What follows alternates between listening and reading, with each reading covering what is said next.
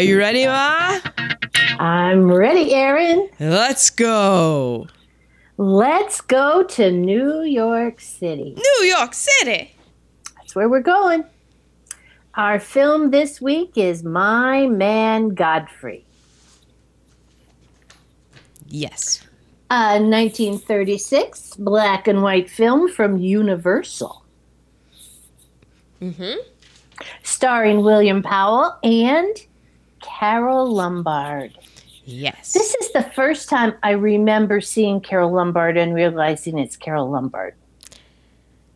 I was like, wait, is that Carole Lombard? I feel like I knew a lot. Which one is it? Yeah. And she was supposed to be portraying a girl in her late teens. I thought so, because I was watching this movie and I was, how old is this woman supposed to be? Yeah, which makes a lot more sense with her outbursts. And didn't she remind you of the girl from Lady Bird? I was like, you know what, Lady Bird? They already made this movie with your character. It's called My Man Godfrey. Oh, the hormonal issues and the crying. And actually, Carole Lombard was like 27 when she made it, and she was supposed to be portraying somebody about 17.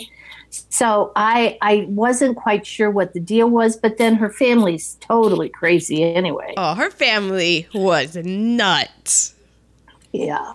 Okay, so it's directed by Gregory LaCava and written by Maury Wrightskind, and based on the short novel by Eric Hatch called 1101 Park Avenue.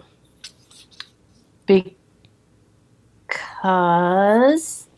is that where they live, or is that where? Okay, never mind. No, Not they gonna live say in. it yet. Yeah.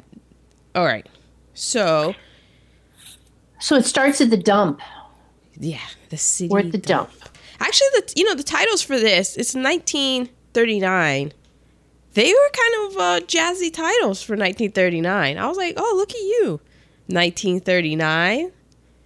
That seemed very, the titles, and they're very, I don't know, what do they remind, like Broadway, I guess? Old-timey Broadway with lights and stuff, and it's like there's movement going on, and then it gets to a picture of the city dump, and I was like, are they going to dissolve into live action in 1939? And they did. Man. So, men are going through the garbage, and you realize it's a hobo camp. Yes. It's, hobo camp. Mm-hmm. When I was a little girl, I lived close to a railroad, and I was never allowed to go close to the railroad because there were hobos living down there. Oh. Now, in this movie, they don't call them hobos. They call them forgotten men. Forgotten men.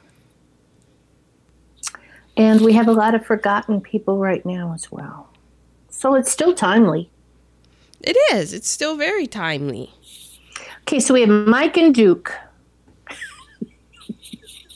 A really nice car pulls up, and a woman dressed well gets out and says, "This is the place. I'll talk to one now."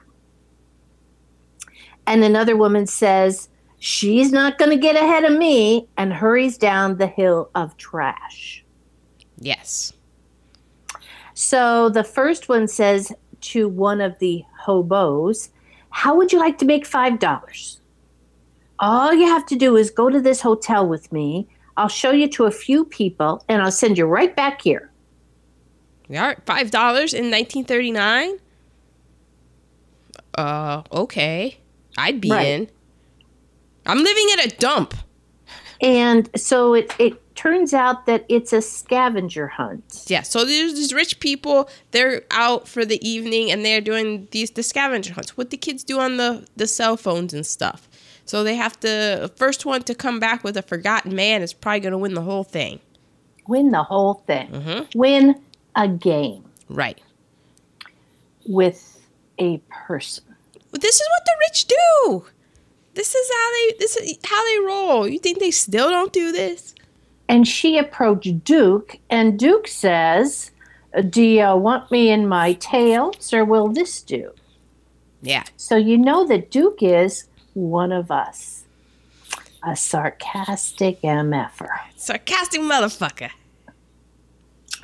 And she goes, you don't need to be fresh. Do you want the $5 or not? And Duke's like, hey, look, you're the one coming down here wanting me to do a solid for you. Because you know what, Duke's a little perturbed. He's like, how dare you rich piece of crap woman coming down here to the dump like I'm some zoo animal and you're beck and call and you can go back and take me. Like, how disrespectful. I'm a human being, damn it. And he actually says, I can't tell you how flattered I am by your very generous offer. I'll have to take it up with my board of directors. Mm-hmm. Because Duke speaks very well. He speaks very well. And he ends up pushing the woman of money into an ash heap. Yes. And and then he dusts off his hands and he goes back to his shanty. And the other woman kind of hangs around. Yeah, and runs straight smack into one Irene. I'm Irene. I'm her sister. And he goes, are you part of this hunting party? She goes, I was, but I'm not now. Because she kind of realizes how humiliating and awful it is. And she says, I've always wanted to push her in a pile of ashes. Yeah. So Irene she's like, thank you, sir, because you have pushed her in a pile of ashes. And that's like, I'm rich and I can get any gift I want. But seeing you push my sister in a pile of ashes, I mean, my sister gets everything that she wants. And to see her get thrown down in a pile of ashes, that's just the bee's knees. It's the best. And so what is a scavenger hunt? And she said, I don't want to play any more games with humans as objects. It's kind of sordid when you think it over. Yeah. So now he's kind of interested because here's someone who sort of understands his plight. And she goes, well, why do you live here when there are so many nice places? Yeah, so she's a bit oblivious in that high ivory tower she's living in. So Duke said, well, my real estate agent felt the altitude here would be good for my asthma. He's got jokes. I got jokes. I got jokes coming out my wazoo. And so Irene, who is Carole Lombard, who is supposed to be like 17, 18. I suppose I should go see who won the game. Probably Cornelia. I'm sure she's found another forgotten man by now. Yeah. So Duke says, you mean if you took me and we beat Cornelia there, then you would win? Well, I suppose. Going, yeah. So it'd be he the said, first I've always time. been curious to see a scavenger hunt. And then she's ecstatic because she's like, you mean that you would really come back? Like, you would come back and do me that solid? Because I'm sure if we left right now, we would win the scavenger hunt. And that would be the first time that I've ever beaten Cornelia at anything. And he's in. And Cornelia needs to go down. Yeah. So he's like, all right, let's do it, milady. So they get to the scavenger hunt. It's inside the Ritz Waldorf or something. Yeah, they kind of took the Waldorf Astoria and the Carlton Ritz and combined them. Yeah, so this is where everyone's in, all the men are in tails and stuff, and it's pandemonium. There's screaming monkeys about. Everybody's bringing things up to the front. Like real monkeys. Yeah. This is a true scavenger hunt where anything goes. Yeah, this woman brings back, what was it, like a baby goat? A goat. Yeah, She was like, I was in Brooklyn and I got a goat. And she's like, and everybody's yelling and they're like, but I got a baby goat. And so they walk up to the front and they have the man and they're like, I have a forgotten man. And Because they were like, well, what's left? I think Cornelia brought something in. They said, like, one forgotten man and a Japanese goldfish. And yeah. so whatever a Japanese goldfish I don't know. is. It's just pandemonium. It's screwball comedy. That she's like, it finally gets the attention. It's like, we have a forgotten man, and they win. And there's a man with a very some damaged vocal cords. He was in. Are we talking about the father? Yeah. He was in the movie last week. Yeah, who was he in the movie last week? I thought that you would remember. What movie did we do last week? Mr. Smith Goes to Washington. So he would have been one of the main dude's cronies. Yeah, he might have been like the henchman or something. Yeah. So he has a horrible voice. He does like this. Yeah, like it hurts to hear him speak. And he's Mr. Bullock. Yeah. And so you know that he doesn't want anything to do with the scavenger hunt. He says, you'll find me home in bed. And it turns out the woman with the goat is his wife, and he doesn't want anything to do with her either. Oh, yeah. She's all the way live. And Irene and Cornelia are his daughters. Mm-hmm. So Godfrey and Irene come in, and everybody's going, Miss Bullock has a forgotten man. And they say, okay, dude, what is your address? And he says, City Dump 32. Yeah. And then they go, are those whiskers your own? Because somebody tried to pass themselves off as a forgotten man, and the whiskers weren't real. Can I touch your whiskers? Take it. And then they go, are you wanted by the police? I mean, it's just humiliating. Yeah. And he goes, nobody wants me. Oh, that seals the deal right there. Yeah. So Irene Bullock gets 25 points for the forgotten man and 50 points for being the first one with a forgotten man. And so everyone's yelling, speech, speech, speech of the forgotten man. Yeah. So Godfrey is like, are you kidding me? So he gets up. Well, we don't know at the time that this is Godfrey. Well, I'm just going to put myself out on a limb here because it said that the man was played by William Powell, and I'll be doggone, that's William Powell. Okay. So okay. I'm pretty sure that that's my man Godfrey. So Duke and Godfrey are one and the same person. Right. This, you know what, though? As we'll see later, Godfrey has a whole lot of names. He does indeed. And that's setting people up to, oh, why is that a spoiler? But no, because it's really not. Because that's what I thought. And I was like, oh, okay, Godfrey. So Duke said his purpose in coming to the hotel lobby and participating in this rubbish was twofold. One was to aid the young lady Irene, and one was to say, I am curious to see how a bunch of empty-headed nitwits conduct themselves. Oh, well, people took offense at that. Except the one guy in the audio who you don't see him say this, but you just hear him say, I was thinking the exact same thing. And he said, I'm perfectly happy to go back to a society of really important people back at the dump, Hoboken. So he's just like, now, if you will. And he's just walking out of there.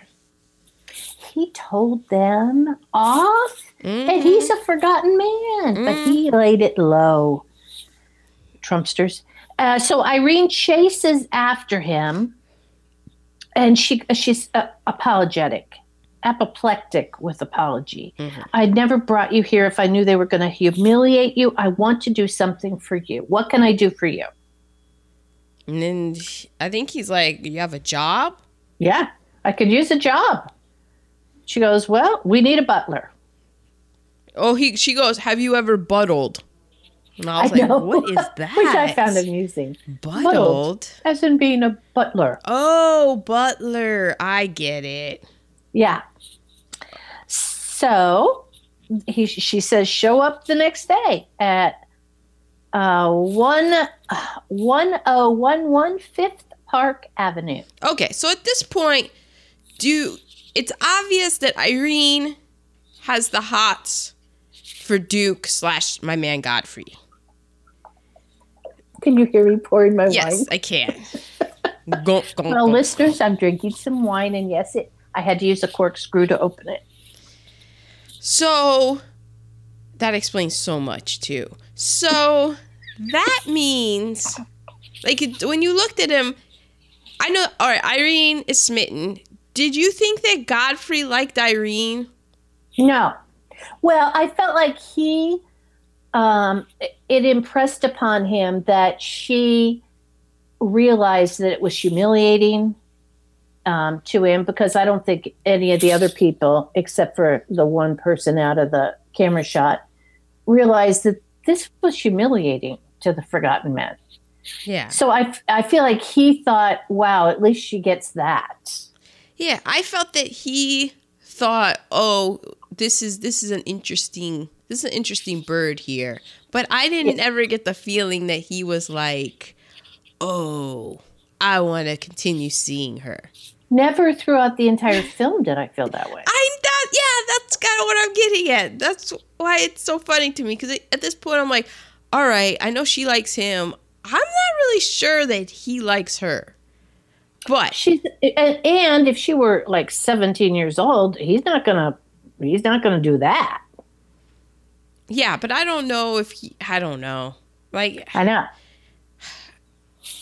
Okay, so the next morning he shows up. Oh, she gives him money to get himself decent clothing to be able to show up. And I thought, wow, he found a shower somewhere. Yeah.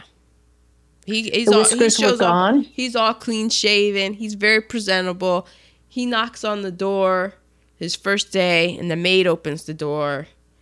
And see, at first I thought maybe the maid was Carole Lombard, because the maid was hilarious. Yeah, the maid was really good. She is just like, she's not mean, but she's in the position where they go through butlers. They probably go through 5 butlers a week. They average, this family. Pretty much daily. So every day. So she doesn't really get too attached to the butlers, but she's also not mad dogging them or putting them down or anything. She's just very upfront about it. Like, I would keep your hat, keep your coat by the door so that you can just grab them on your way out. This family put the nuts in peanut butter. Like, they are crazy. I don't know. I don't think that you know what you're getting into. She's like exaggerating, but she's not. So, bing, there somebody's being summoned, and he's like, "What is that?" And she's like, "It's the mom." And he's like, "Oh, well, should we go?" And she's like, "Hold on. If she bings one more time, she's drunk and she needs her tomato juice." And sure enough, she beeps again. And so she's like, all right, tomato juice time. So they go over, pour the tomato juice. And then he's like, oh, hold on. And he gets Worcestershire sauce and pours that in it. And she's like, what the hell are you trying to do? Like, you trying to poison him on your first day? And he's like, look, I know hangovers. This is the perfect little, it's going to do the trick, because I think it's got some sort of soothing, anti-inflammatory properties in it.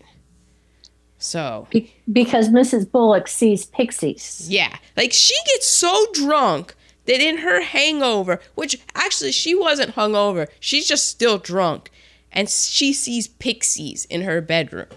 She does. And she is buzzing that buzzer constantly. Yeah. It's like if anybody watched Downton Abbey, how the little bells ring and it tells you who upstairs needs your assistance. So he goes up there, and I was impressed by my man Godfrey, because I remember watching on 2020 how butlers to the royal family have to go through this super rigorous whole butlering school, and only the best of the best make it. And he's walking up there with the tray. His back is straight. He looks like a butler. I'm like, how did Godfrey be able to pick up butlering so fast? Yeah. So they go in the room, and there's a crystal lamp with crystals hanging down, and there's some wind blowing on them so that they are constantly like a wind chime. Mm-hmm. And so Mrs. Bullock tells him, stop jumping up and down. And she says, do you hear that? It's the same tune over and over again. And it's actually the crystals hitting the lamp. So he tells her he has a pixie remover. All she has to do is drink the tomato juice. So he goes over, closes the drapes, and stills the crystals. Boom, pixies are done. Pixies are gone. I'm Godfrey, the forgotten man. I'm your new butler. Mm-hmm. And so she is giggling. Yeah, and also the previous night when Irene said that she had hired Godfrey, the mom was so against it. She was like, you can't, are you kidding me? You're going to hire the forgotten man? Like, oh my gosh, this guy's going to steal everything. Right. But now she's like, oh, Godfrey. She doesn't even remember him, honestly. And Cornelia was also against it. You can't just bring somebody in off the streets. Well, yeah, because he pushed Cornelia into ashes. Yeah, he did. So Godfrey wins round 1. So he's feeling pretty good about himself. And then another buzzer goes off. This is round 2. And the maid says, well, you did all right with round 1, but, you know, she was nothing compared to round 2. And that's Cornelia. Cornelia is a bitch. Cornelia is a bitch. And I just in my notes, I just have that he lost. It didn't go well. And he comes out and says, well, I won one, but I lost that one. Right. So now, go ahead. You hear someone screaming that they want their breakfast, and it's Irene. Yes. So now we're round 3. Round 3. And she goes, oh, you look so different. You're the cutest thing I've ever seen. Sit down and talk to me. And he's going, I shouldn't sit on your bed. That I'm a butler. That doesn't work. But she's talking constantly. And she wants him to be her protege. Yeah, because her mom has a protege named Carlo. Yeah. Carlo's living the gravy train life. Yeah, so she wants her own protege. And she wants Godfrey to be her protege. Right. So he'll be the butler and she will sponsor him. Yeah. And she says, you're now my responsibility. Right. And Godfrey's like, okay, whatever that means. Yeah, because it's just a job right now. Mm-hmm. Then we have somebody knocking at the door, the front door. And Godfrey doesn't answer it. I guess because he's still with Irene. The father answers it. And it's another subpoena. His girls. Yeah. This man is so used to getting subpoenas from the night before. Turns out that Cornelia went busting up windows in Fifth Avenue. And he's just like, oh, these girls. Like, these girls be wilding out on their nights. They rage when they party. Yeah. He's like, now I got a subpoena for this. He doesn't even really bat an eye. Then somebody tells him that there's a handsome cab driver who's like irate because their horse, the other daughter, Irene, stole the handsome cab driver's horse and rode it back home. And so the horse is like in the backyard. In the library. Oh, the horse is in the library. This is how they party. She rode the horse up the front steps in the front door and parked it in the library overnight. Yeah. And I mean, keep in mind, like the last time we saw them, she was just feeling bad and she offered Godfrey the job. From offering Godfrey the job to the morning, she rode home and rode a horse home, and her sister was just busting up windows at Fifth Avenue. I'm like, damn. Yeah, talk about the entitled. But Mr. Bullock sees Godfrey coming out of Irene's bedroom, and he takes off his jacket. He starts to undo his cufflinks because he's going to do fisticuffs with this man coming out of Irene's bedroom. Well, see, he's coming. I think the maid thought that it was gonna go so horrible with the rest of the family that I think she put his hat and coat and suitcase upstairs. So when he comes out of Irene's room, he sees his hat and coat and suitcase, and so he picks it up. And the dad is also walking downstairs and sees this man come out of his youngest daughter's room with his hat and suitcase and stuff. And he's walking down the steps behind him, and he just starts taking off his shirt, undoing his cufflinks, starts rolling them up. Godfrey thinks they're having a nice conversation, and the guys are just telling him, like, also, by the way, like, I was a welterweight boxing champion. I just thought you should know that before we're about to get into it. And Godfrey's like, what? So it all works out. I'm the butler. I was just giving breakfast to your daughter. So then Godfrey is turning on a light, maybe in the living room. And Cornelia comes in and says, how do you like it here? And he goes, better than a packing case in the city dump. And something about I pushed you into an ash pile. And Cornelia goes, oh, yes, there's a spot on my shoes. Take care of it, will you? Mm-hmm. So she's sitting down. She puts her shoe up, and he has to take care of it. And Cornelia just says, you may be the butler, but I have not forgotten that you pushed me down those ashes, and I'm going to pay you back. It's on. Yeah. I'm going to make your life so Before she finishes, Irene comes in. And Irene says, I heard what you said, and he's my protege. Yeah.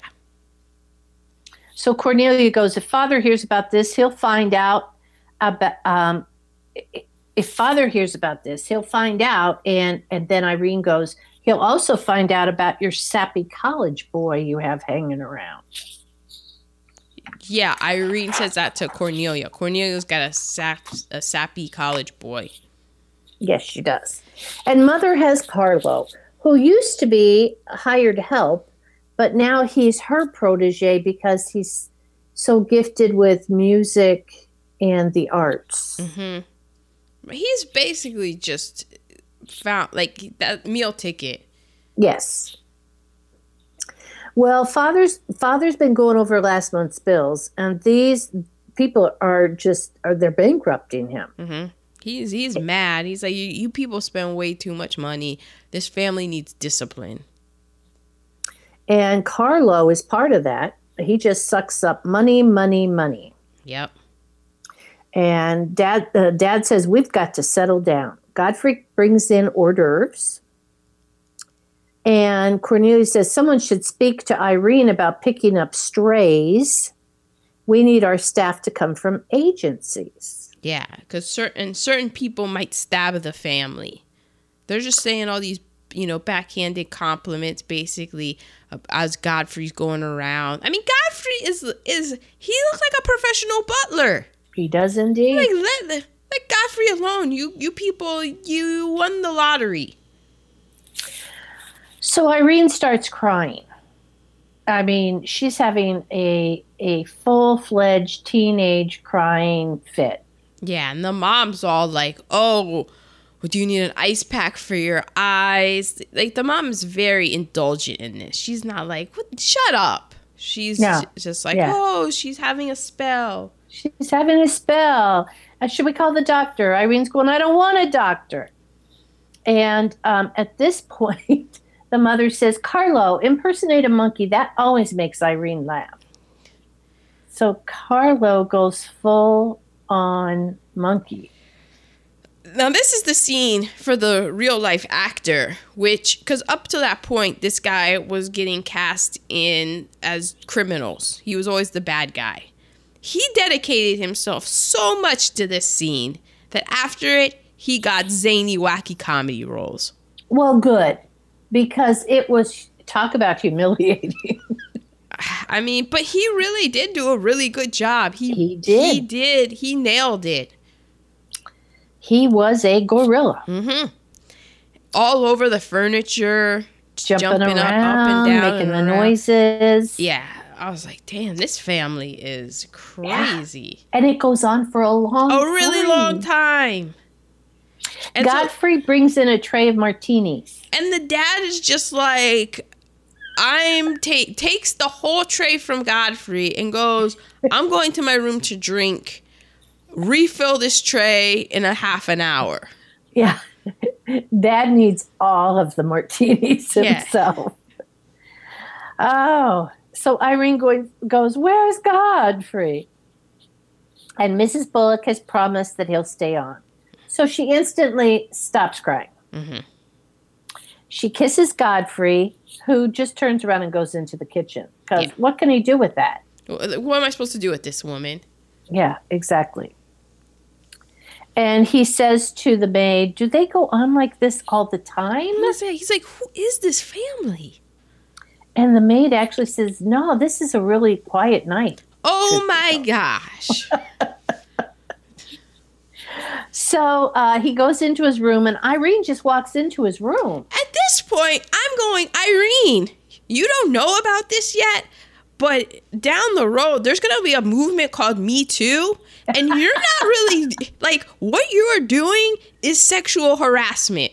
Yes. Quit harassing this man. She is sexually harassing Godfrey. Poor Godfrey is totally being harassed. She's in his private quarters, sitting on his bed, coming on to him. I'm like, Irene, this man works for you. He is your employee. You can't be acting this way.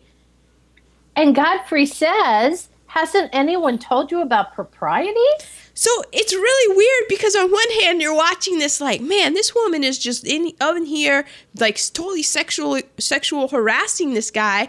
But then the guy is so condescending when he's talking to her.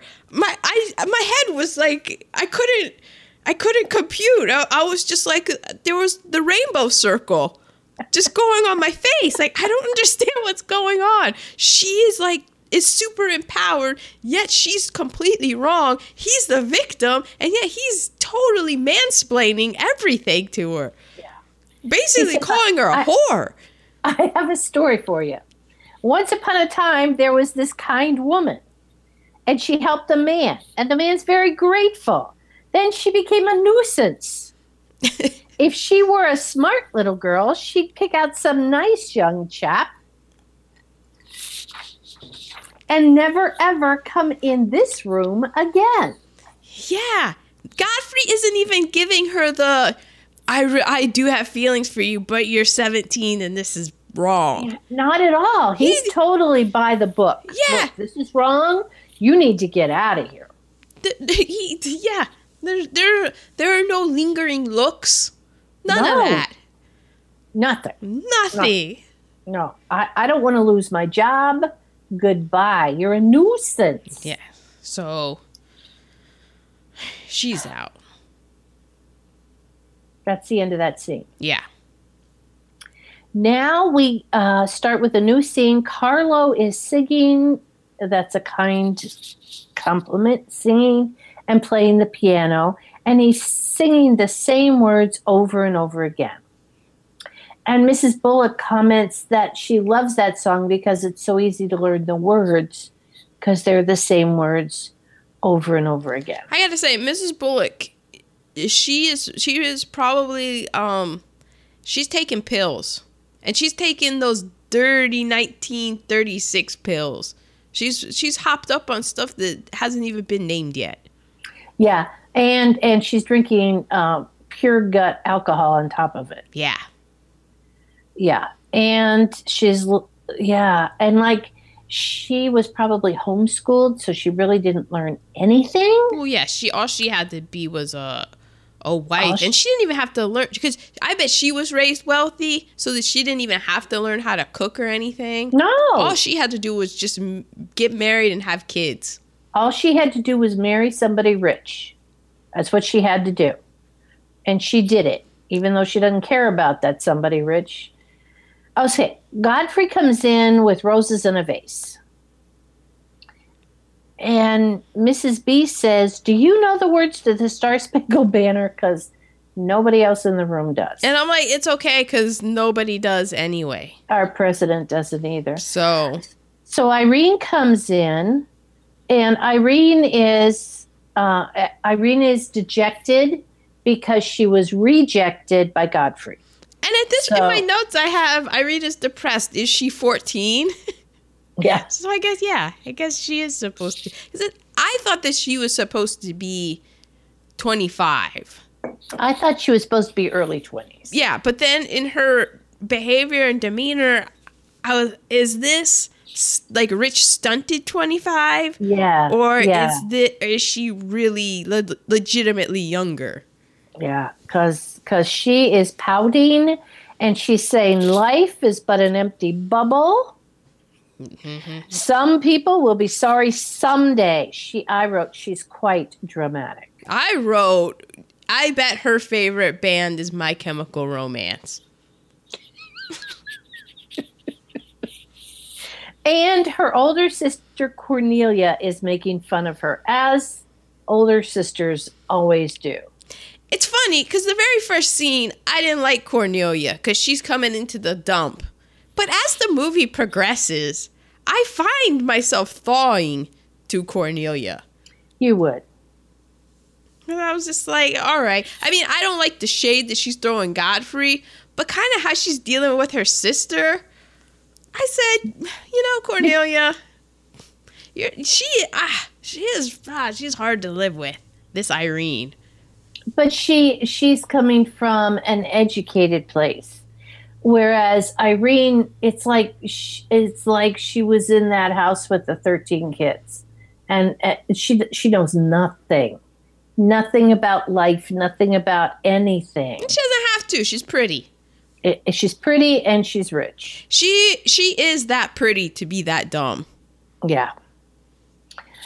So Godfrey says, "Does Irene want sandwiches?" Oh, because Irene is supposed to be having some kind of a tea. Yeah, they're having a tea party.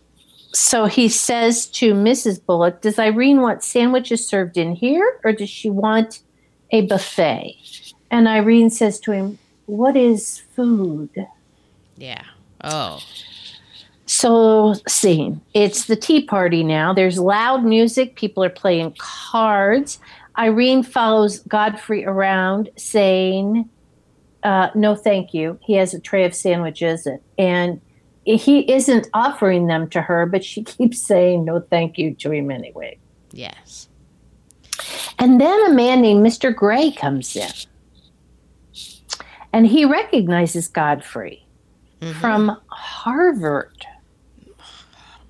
My man Godfrey went to Harvard? Yeah, that's what not everybody, because very few people are even paying any attention to Godfrey or are able to process at this point because there's been a lot of alcohol served. These people, they're drunk all the time.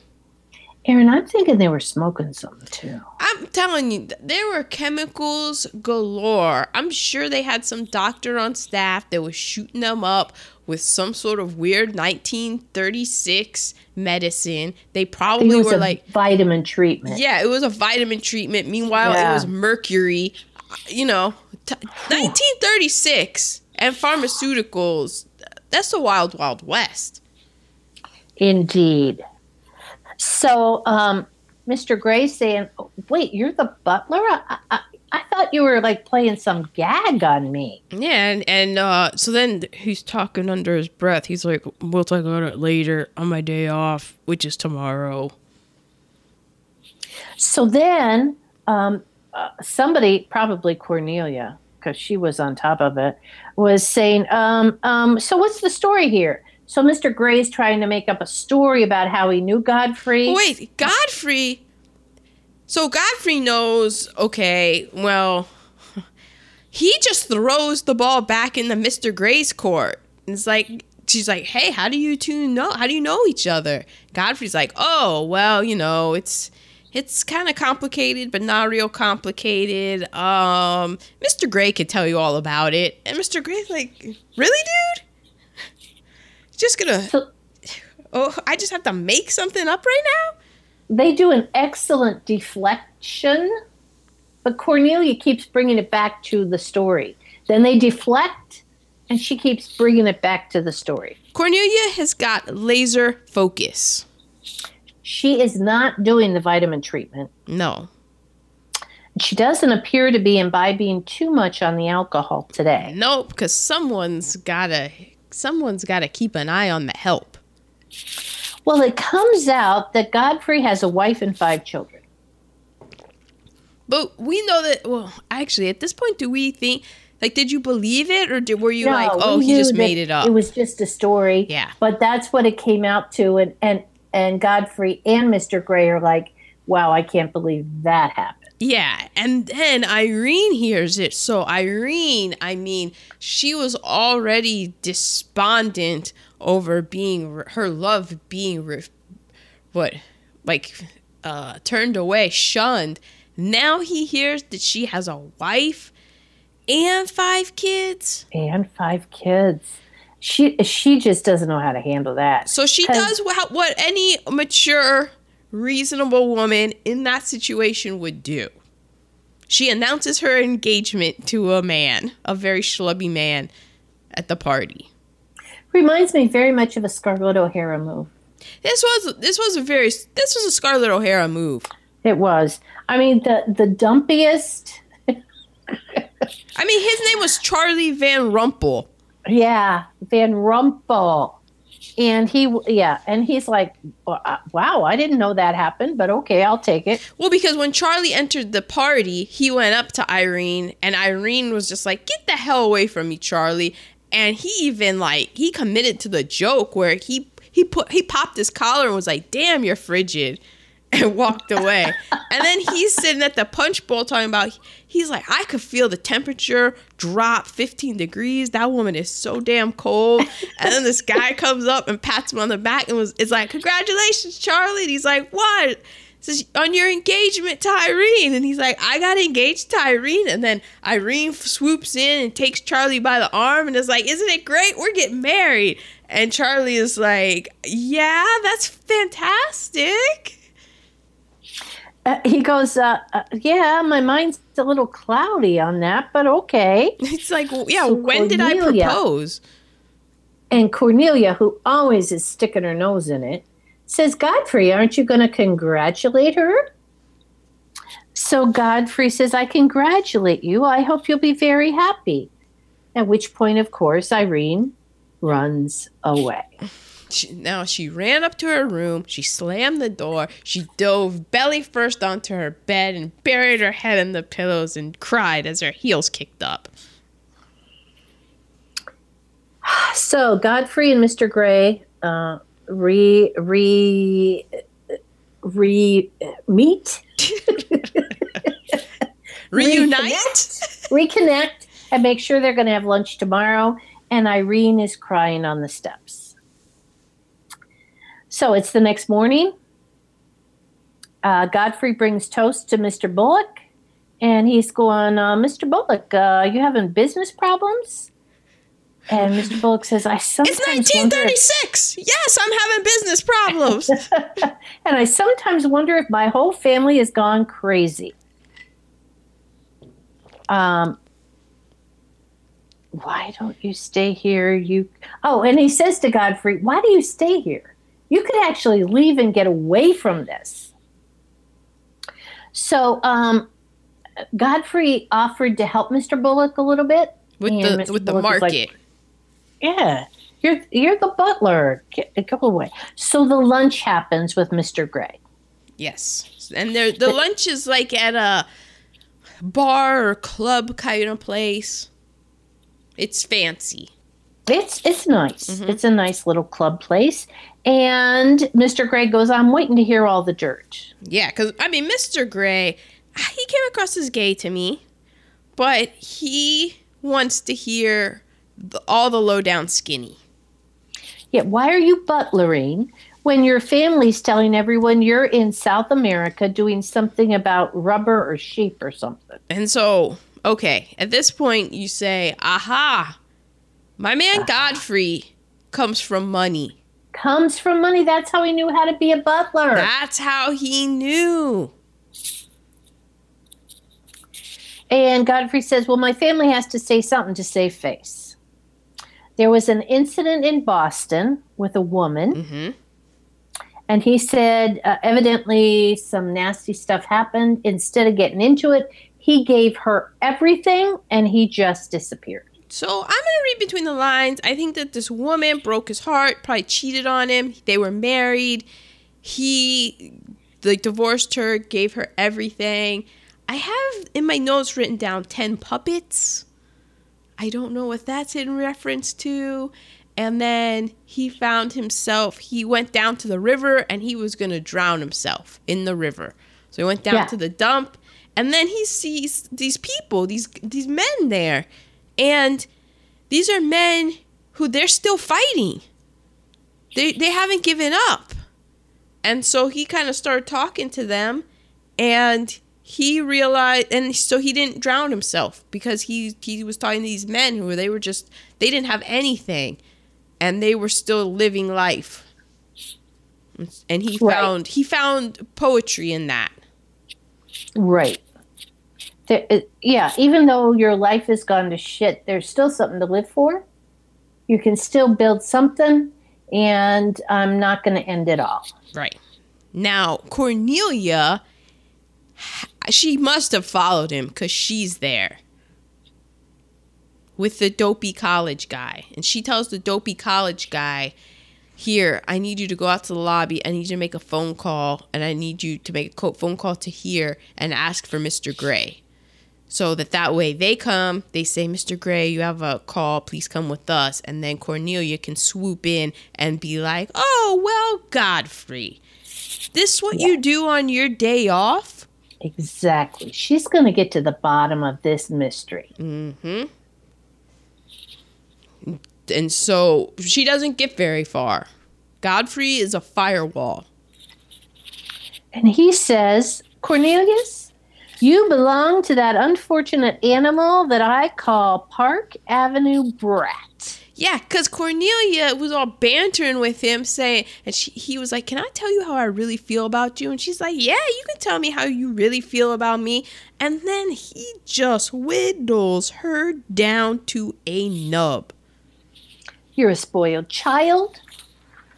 Your misdirected energies are so childish, even they don't even deserve a comment from the butler. Damn. Yeah. So she looks as what's the word for it? As she should be. Ashamed and that escalated rather quickly. Yeah, and it didn't go at all the way I expected it to. How did he do that to me? How did he know how to put those words together to hurt me so much? Yeah, because he did. Scene. Next scene, Irene comes into the kitchen with flowers for Godfrey. But he's not back yet. And she asked the maid to put them in his room because she's not allowed to go in his room.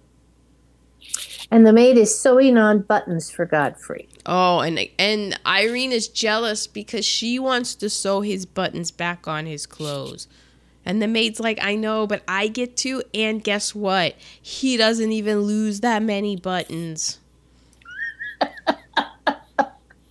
And he's the meanest man I know. And then Molly starts crying too. Yeah, they both have the hots for Godfrey. They both have fallen in love with Godfrey. And then Godfrey walks in and he's trashed. He is trash. He's whistling some tune, got a smile on his face, and just walks back toward his bedroom. He just can't be bothered. No. Yeah. Now, Godfrey has done nothing to encourage any of these women. Nope. And because he's done nothing to encourage them, all of them are following all over him. Okay, Carlos is reading and Irene is crying because that's what she does. Yeah. Okay, Godfrey is in a white tie and he's whistling. Cornelia comes down the back steps and she hides. And Godfrey is putting glasses on the table. At this point, I couldn't figure out, is this the next day or is this later? Because it seems like it might be dinner. Because Godfrey is still drunk. Yeah, he's still drunk. Godfrey is drunk, but he's at work and he's working and he is really enjoying himself. He's got to serve dinner. But Cornelia is yelling at him because he didn't take her gray silk dress to the cleaners. Why can't you do what you're told? And then he goes to take I didn't understand any of this. What was going on here? It was kind of a bunch of filler. Godfrey's drunk and he's going around like serving people stuff, and then he exits the room and you just hear a crash, and then his head sticks out and he's like, don't worry about it, I'll take care of it. And then, or maybe he said something like, I don't really feel well, I'm gonna go to bed. Because then he goes to bed, and then Cornelia sees that she like starts freaking out because I think after dinner, saying that her pearl necklace has been stolen. And the father's like, what? And you know what's going on, people. So the father... Because before that, when Godfrey was serving a dinner, Cornelia snuck into his room and put something under his mattress. Right. So the police get called. They show up. Of course they show up. She's rich. And they got to question everybody about this missing pearl necklace. So they go into Godfrey's room. Godfrey's asleep, drunk. They make him get out of bed. And Cornelia's like, they're searching for it. They don't see it anywhere. Cornelia says, well, check under the mattress. And the detective's like, okay. So they rip everything apart and there's nothing there. And they say there's nothing there. And Cornelia's like, what? And the detective's like, what do you mean, what? Were you expecting there to be something there? Mm-hmm. And then the father catches on and he apologizes to the police, and the police leave. And the father's like, you know what, Cornelia? That pearl necklace, it wasn't even insured. And that's his shade that he throws at his daughter. And so she's just looking at Godfrey, and Godfrey's just drunk in his chair, just smiling at her. And she's just like, oh, Godfrey! And Irene sings a little ditty, you lost your pearls and I've still got mine. Yes. Well, the next scene, they're at the dump. And Mr. Gray is there, and they have built a village for the forgotten men. Have they built a village yet? I don't know. They haven't. No, because he was there and he was showing them, and he says hi to this guy, and the guy was like, oh, hey, man. And he's like, oh, ask him how it's going, and see, they're like, well, we have to go save some people because the dump is filling up. There's a whole bunch of trash, and as the dump fills up, their shacks get damaged, so they're running out of real estate down at the dump to build their shacks, so they got to go move the shacks. And when he leaves, Godfrey says to Mr. Gray, that man right there, that's Mr. I forget his name. We'll call him Bernstein or something. He was in charge of a bank, and when things went bad, instead of he took what money that he had, his nest egg, his retirement fund, to pay everybody off in the company. Not pay them off in a bad way, but like to pay them back the money they'd put into the company. So he ended up being bankrupt, but the people who worked for him had something to leave with. Mm-hmm. He's like, see that? That's good people. That's the people down here at the dump. And he said, he was like, the only difference between a derelict and a man is a job. Right. And he goes, I have a plan. It says, okay. So now we see the newspaper. We see a newspaper, and Irene has her newest broken engagement. So Irene and Cornelia went to Europe because Irene's engagement to Charlie Van Rumpel got broken off, but really she just needed to try to mend her broken heart over Godfrey. And so then they return, right? Right. And Cornelia says, Irene's upset because Godfrey didn't make a fuss over our return. And Irene says, Godfrey missed us. He's really in love with me, you know. And Cornelia says, Godfrey and I have unfinished business. Irene goes into the kitchen and confronts Godfrey. Did you miss us? And Godfrey at this point says, you know what? I might have missed you a little bit more than I did Cornelia. Oh, that's all he needed to say. Yeah. That's as much of an opening as he's ever given Irene. And Irene says, every place I went, everyone was Godfrey. And so Godfrey goes, tell me about your trip. While you've been away, I've been doing things to make you proud of me, Godfrey says. I'm like, Godfrey? Oh, I guess. At this point, I'm like, Godfrey, what are you talking about? Well, he says, I'm grateful to you, Irene, because you helped me. You helped me beat life. That doesn't mean we have to fall in love. Oh. You and I are friends. And Irene, it's about time I'm moving on. I really felt at this point that Godfrey was telling her, look, you've been in love with me all this time, and I'm grateful to you, and you've helped me a lot, but there's nothing between us. Mm-hmm.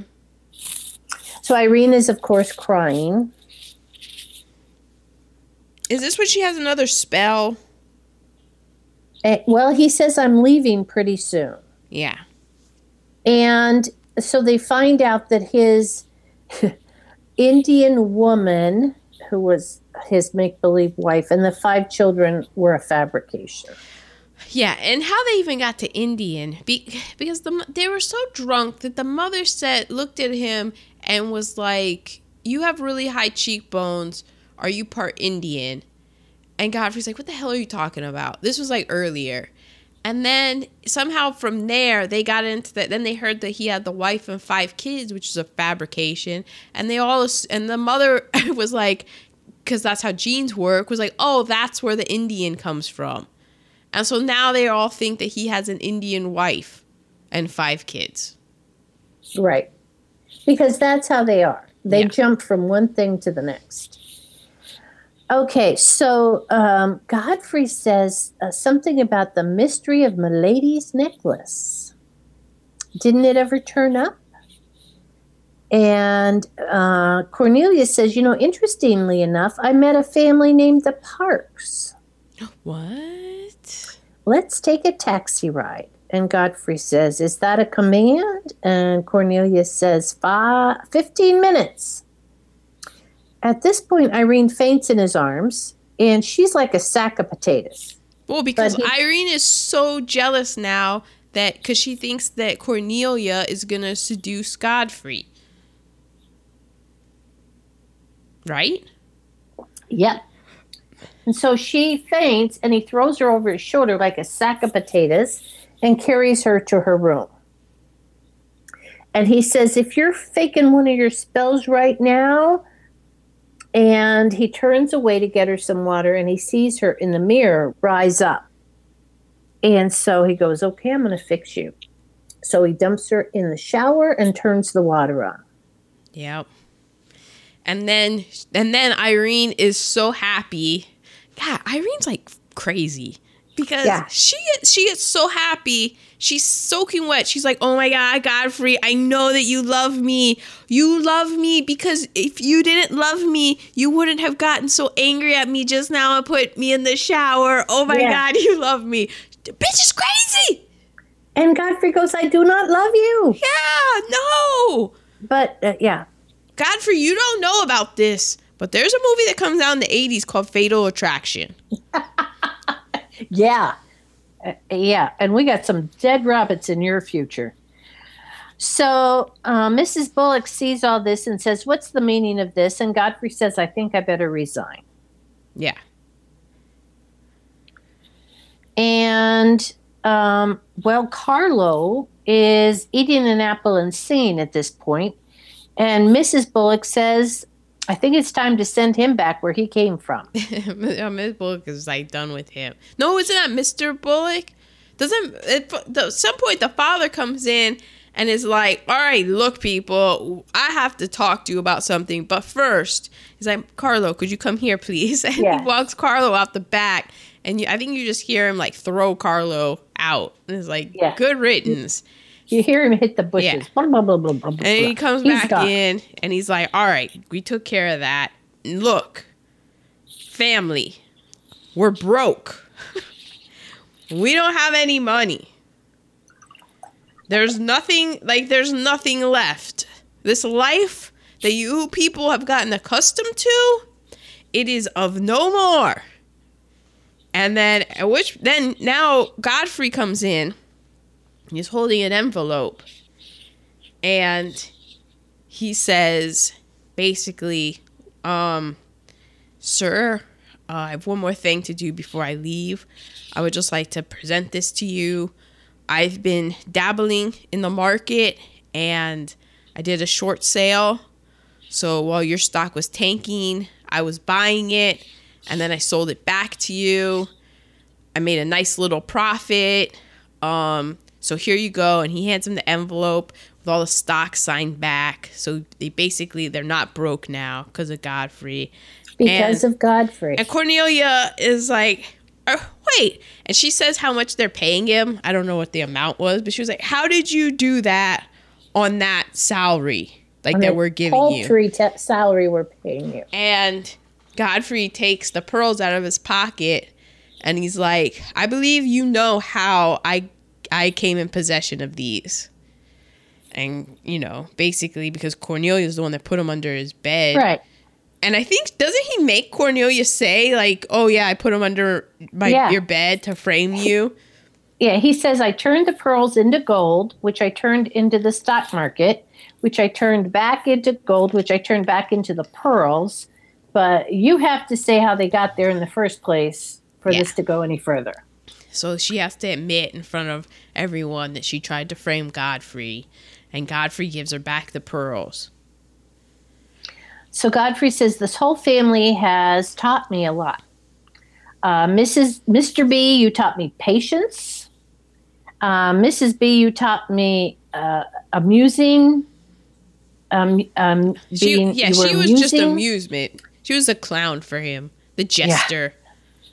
Cornelia, you taught me the fallacy of false pride and humility. Use high spirits in more. I would like you to use your high spirits in a more constructive way. So that cuts Cornelia to the core. She's crying. And Molly, you told me to leave my hat by the door. Will you all say goodbye to Irene for me? Yeah. So Irene walks into the front room and says, what's the matter with everybody? And he's gone. He's gone back to the dump. Oh, Irene does not take that well. She's like, what? Well, I'm going to the dump then. So we're at the dump, except it's not the dump. It says the dump in neon. It says the dump in neon lights, and there's it's on and popping. It's a club. It is a club. They be clubbing. They be clubbing so much the mayor is there. Mm-hmm. So Irene shows up and she's like, where is Godfrey? And the guy's like, at the office that says office above it. So Irene goes, but before that, I think we see Godfrey talking to Mr. Gray about how they're going to be able to shelter 50 people. Exactly. They're going to be able to house and shelter 50 people for the winter. So Irene barges in. And what does she say? She says, what happened to the city dump? And they said, most of it's been filled in. And she says, well, what happened to the forgotten men? And they go, well, Mr. Godfrey Smith is in the office. So she goes into the office and she starts right away, well, we're going to have to change this wallpaper. And Godfrey says to her, now see here, why can't you leave me alone? And she goes, there's no sense struggling against it anymore. And he says, I brought, oh no, she brought food and wood down to the dump because she thought it was still the dump. And there's a knock on the door. Someone here wants to get married, I heard. Oh, well, right before that, she's like, because she's moving in, and Godfrey makes the joke. He thinks he's being sarcastic and says, I'm surprised you didn't bring somebody here to just marry us. And then there's a knock on the door, and this guy in tails says, somebody wanted me to marry them. And Godfrey's like, are you kidding me? And Irene says to him, just stand still. It'll be over in a minute. Yeah. And the guy's like, well, we need a witness. And the chauffeur walks out, and Irene's like, hey, you stand here. They stand there. Yeah, and Irene's like, it'll be over in an instant. And they get married, and that's how the movie ends. The movie ends right there. The movie ends with my man Godfrey getting sold into a marriage that he doesn't want to be any part of. That's what I thought all along. But he had said something to Mr. Gray or Mr. Gray had said to him, you can't fight it or something. So it was like there was always this sexual tension. I never felt the sexual tension. I didn't either. Never. And come to find out, 3 years prior to making this film, William Powell and Carole Lombard had gotten divorced. Yeah. So they had been married, and they had gotten divorced, and they remained friendly, and William Powell insisted on Carole Lombard for being in this role. And the reason why he insisted on it was he said, well, this was pretty much how our relationship was. So pretty much she was in love with him, and he just went along for the ride? That's the way that quote makes it sound. Yeah. Wow. I mean, because at the beginning, the dump, the guy, when Godfrey's Duke, there's another guy, the other guy's talking about his long con that he had going. So the whole time I'm thinking Godfrey is a con man. It turns out Godfrey was just a rich guy who had a bout of depression. And to solve his depression, he agreed to become a butler for this crazy ass family. Because he saw the kindness in her. He saw that she understood that it was humiliating to make a game out of human beings. But that's a big leap. Yeah, to then, okay, she has that, but she's also crazy. Yeah. Well, the whole family's crazy, and you're going to marry into... well, that sounds familiar. You're going to marry into crazy? Yeah, people do it. It was a fun film. Look at Teenie. oh, Teenie, you still want to come and be part of us, don't you? Yeah, she does. She doesn't listen to this, so it's fine. No, exactly. Which is just as well. So, William, are we at trivia, or did you have anything We're else? at trivia because that's the end of the film. It just ended real abruptly. Yeah. It'll be over in a minute. Just marry me. I was like, oh, okay. That's my man Godfrey. So William Powell, he was also in The Thin Man. He had been married to Carole Lombard. William Powell has a very interesting life. It's worth checking out the You Must Remember This podcast. I don't know if he had his own or he was just always in the different ones. But he also had gone out with Jean Harlow right before she got sick. And then when she died, he paid for everything and he made sure she had fresh flowers. So that was in the Dead Blondes part of... Yeah. You Must Remember This.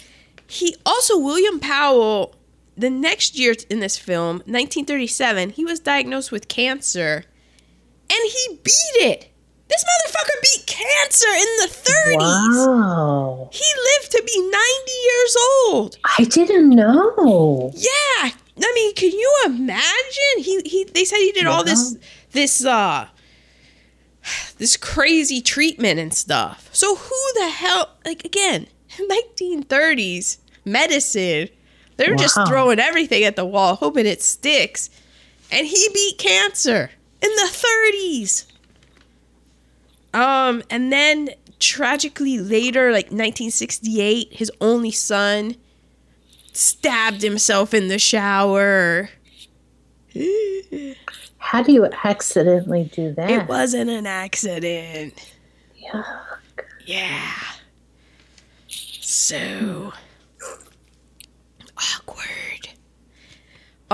Carol Lombard, she was the highest paid actress of the late 1930s. Which means she got, what, 1/8 of what the men got at that time? Probably.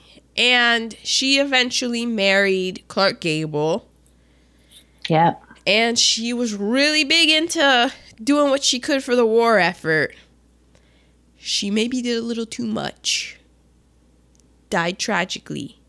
1942. Plane crash. But what film was he doing at that time? Because I read that she was worried that he might get involved with his co-star, and that's why she was on that plane. Oh, probably, because they didn't like to be apart at all. So... Was he with Elizabeth Taylor in something? Well, See, I've been listening to You Must Remember This as well.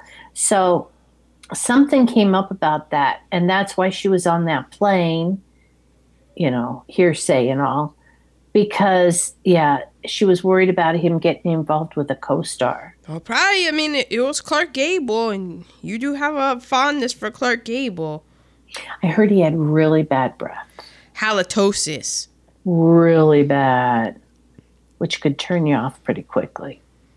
Anyway, this film was nominated... Oh, maybe it was Lana Turner, because he was in a movie in 1942 with Lana Turner. Ah, yeah, well... yeah. I mean, you got to get home. You can't be leaving your man with Lana Turner. With her peep-toe pumps, people. I can't be leaving. I got to get on this plane. I can't be leaving my man with peep-toe pumps. No, peep-toe pumps. Have you seen her in a sweater? Ooh. Yeah. But, Clark Gable was devastated by her death. Devastated. He went off into World War II, and he was actually a really good pilot because he gave 0 fucks. Who? Clark Gable. Did he really? He became a pilot? Yeah, he was in World War II, and he had a death wish, and he was just like, I give 0 fucks. Yeah, because he finally got to marry the love of his life. And she was only the love of his life. I'm sorry, romantics, blah. Hallmark movie, blah. Blah. Lifetime movies, blah. She was the love of his life because she died before he could find somebody else. Yeah, she died at the height of when they were in love with each other. That's right. It hadn't worn off. Was at its highest. Yeah. And so, yeah, because Ashley in Gone with the Wind died in World War II. The real life Ashley? Yeah. He was killed in World War II. I mean, everyone went to World War II. So I was thinking there's some actors, they had to not have made it. Yeah. And if you didn't go, you probably weren't looked upon very favorably by everyone who did. Oh, really? So that's why everyone still likes John Wayne. Probably. John Wayne didn't go to the war. Well, I just know that my father had a problem with anyone with long hair because anyone with long hair didn't go to the war. And that meant that they weren't fighting for their country. Oh, man. It was an issue in the 70s, I just want to say. Oh, in the 70s. I was about to say, I was like, I do love Paul, but Paul does understand that hair grows. Yeah, no. In the 70s, it was like long hair meant that you were against the draft, Vietnam. So long hair meant you weren't serving your country. It got ugly. Well... Which is why he really liked his new son-in-law, who could push his hair down and make it look really short when he went in that paw. Yeah, I mean, that's why. You were like, he can have long hair, but it's kinky. So it will still be long, but yet above his ears. Yeah, but then if you push it down, it looks really short. You don't pick it out. You push it down.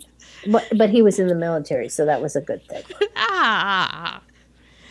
Okay, so this film, my 4th time trying this, was nominated for writing and directing. It was the first film nominated in all 4 acting categories because this was the first year that supporting actor and actress were a category. And yet it won Zippola. And 1-0. it wasn't nominated for Best Picture. I believe it's the only film to have all 4 acting awards nominated, writing awards, and directing, and not get a Best Picture nomination. Yeah. It also didn't win any of those awards. The only film that hasn't done that is 2017's American Hustle. True. And what else you got, Gaga? I got something interesting because today is Women's Marching. Women are marching. I have friends who went and marched today. I wore my nasty woman shirt today. I said I'd need a golf cart to get there. So here's a fun fact. Because when I was watching this, I said Cornelia has a rather strange accent. It sounded to me like Cornelia, English was her second language. So when I clicked on the actress who plays Cornelia, Gail Jackson, I was like shocked because Gail Jackson is American. Really? She was born in Alabama, so maybe English is her second language. I kid, Alabamians, I kid. That's funny. But here's something very interesting. So Gail Jackson is very interesting. Once she retired from acting, she became president of Paisano Productions and executive producer of Perry Mason. She was one of the first women producers, and she was the only executive producer who was a woman in prime time during Perry Mason's 9-year run. I love it. Her character had the guts to do it, so she served 2 terms as vice president for the Motion Picture Academy of Television Arts and Sciences, and she was president of the Hollywood chapter. She was the first and only female leader until 1983. Yep. Goosebumps. I know. I was like, damn. Perry Mason? Damn. Yep. So there you have it. You can take your Carole Lombards and your William Powells. Yeah. But did you know about your Gail Jacksons? Gail Jackson, motherfucker. Gail Jackson, motherfucker. Well done, Gail Jackson, on this Women's March 2 day. Women's March 2. The Reckoning. Yeah. All right. Okay. So my choice is next week. And I just went, mind. Let's go eeny, meeny, miny, mo. Catch a movie by the toe. Oh, wait. I forgot, guys. I forgot. So, there were 0 people of color in this film. 0. Not even, no one at the Waldorf Astoria, no one at the club where Godfrey went to. No, not even bellhops. Not even bellhops. Not even hobos. Not even hobos. This might have been the whitest movie we've ever screened. I think, you know what? We might ought to have a category of whitest movies yet. The whitest movie. You know what? My Man Godfrey right now is my whitest movie ever. Whitest movie ever. Might be in contention for my pick for next week. Are you ready? Yeah, I'm ready. I need a drum beat. That sounds like a fart. Yeah. Or your stomach. Breakfast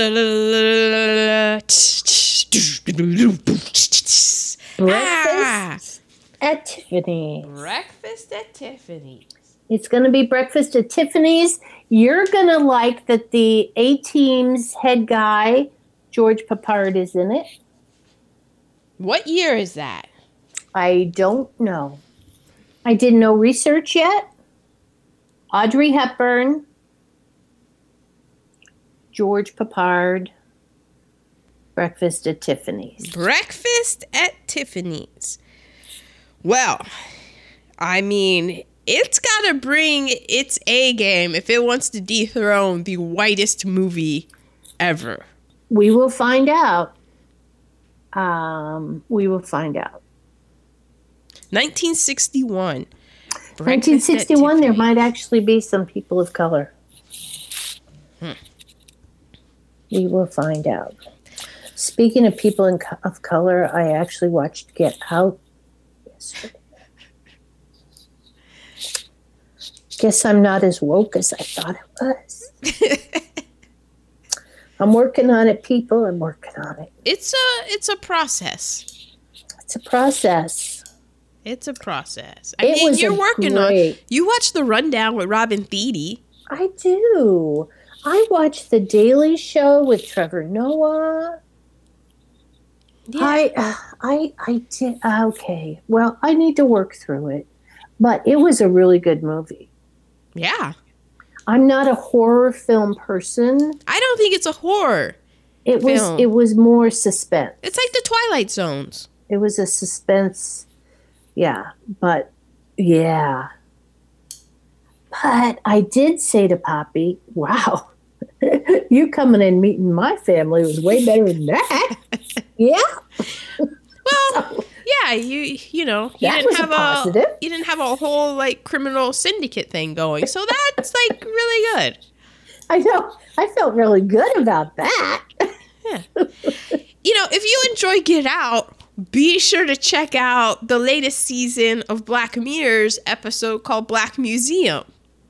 Oh, really? Watch Get Out, then watch Black Museum. Okay, I'll watch that next. Oh, good times. Good times. Good times. Good times. Just keeping you in the know. Our listeners of 3. Yeah, 3. We appreciate you. We love you. We love you. And we'll see you next week for Breakfast at Tiffany's, another white on white movie. Right. But you know what's right around the corner, people? February. And Gone with the Bushes is going to bring it. It's Black History Month, Ma. Black History Month? We'll do Black History Month movies. Or something. Yeah. We will have people of color every week of February. Yes. Yes, we will. All right. Look forward to that, listeners. You have to say your bye-bye. Bye-bye.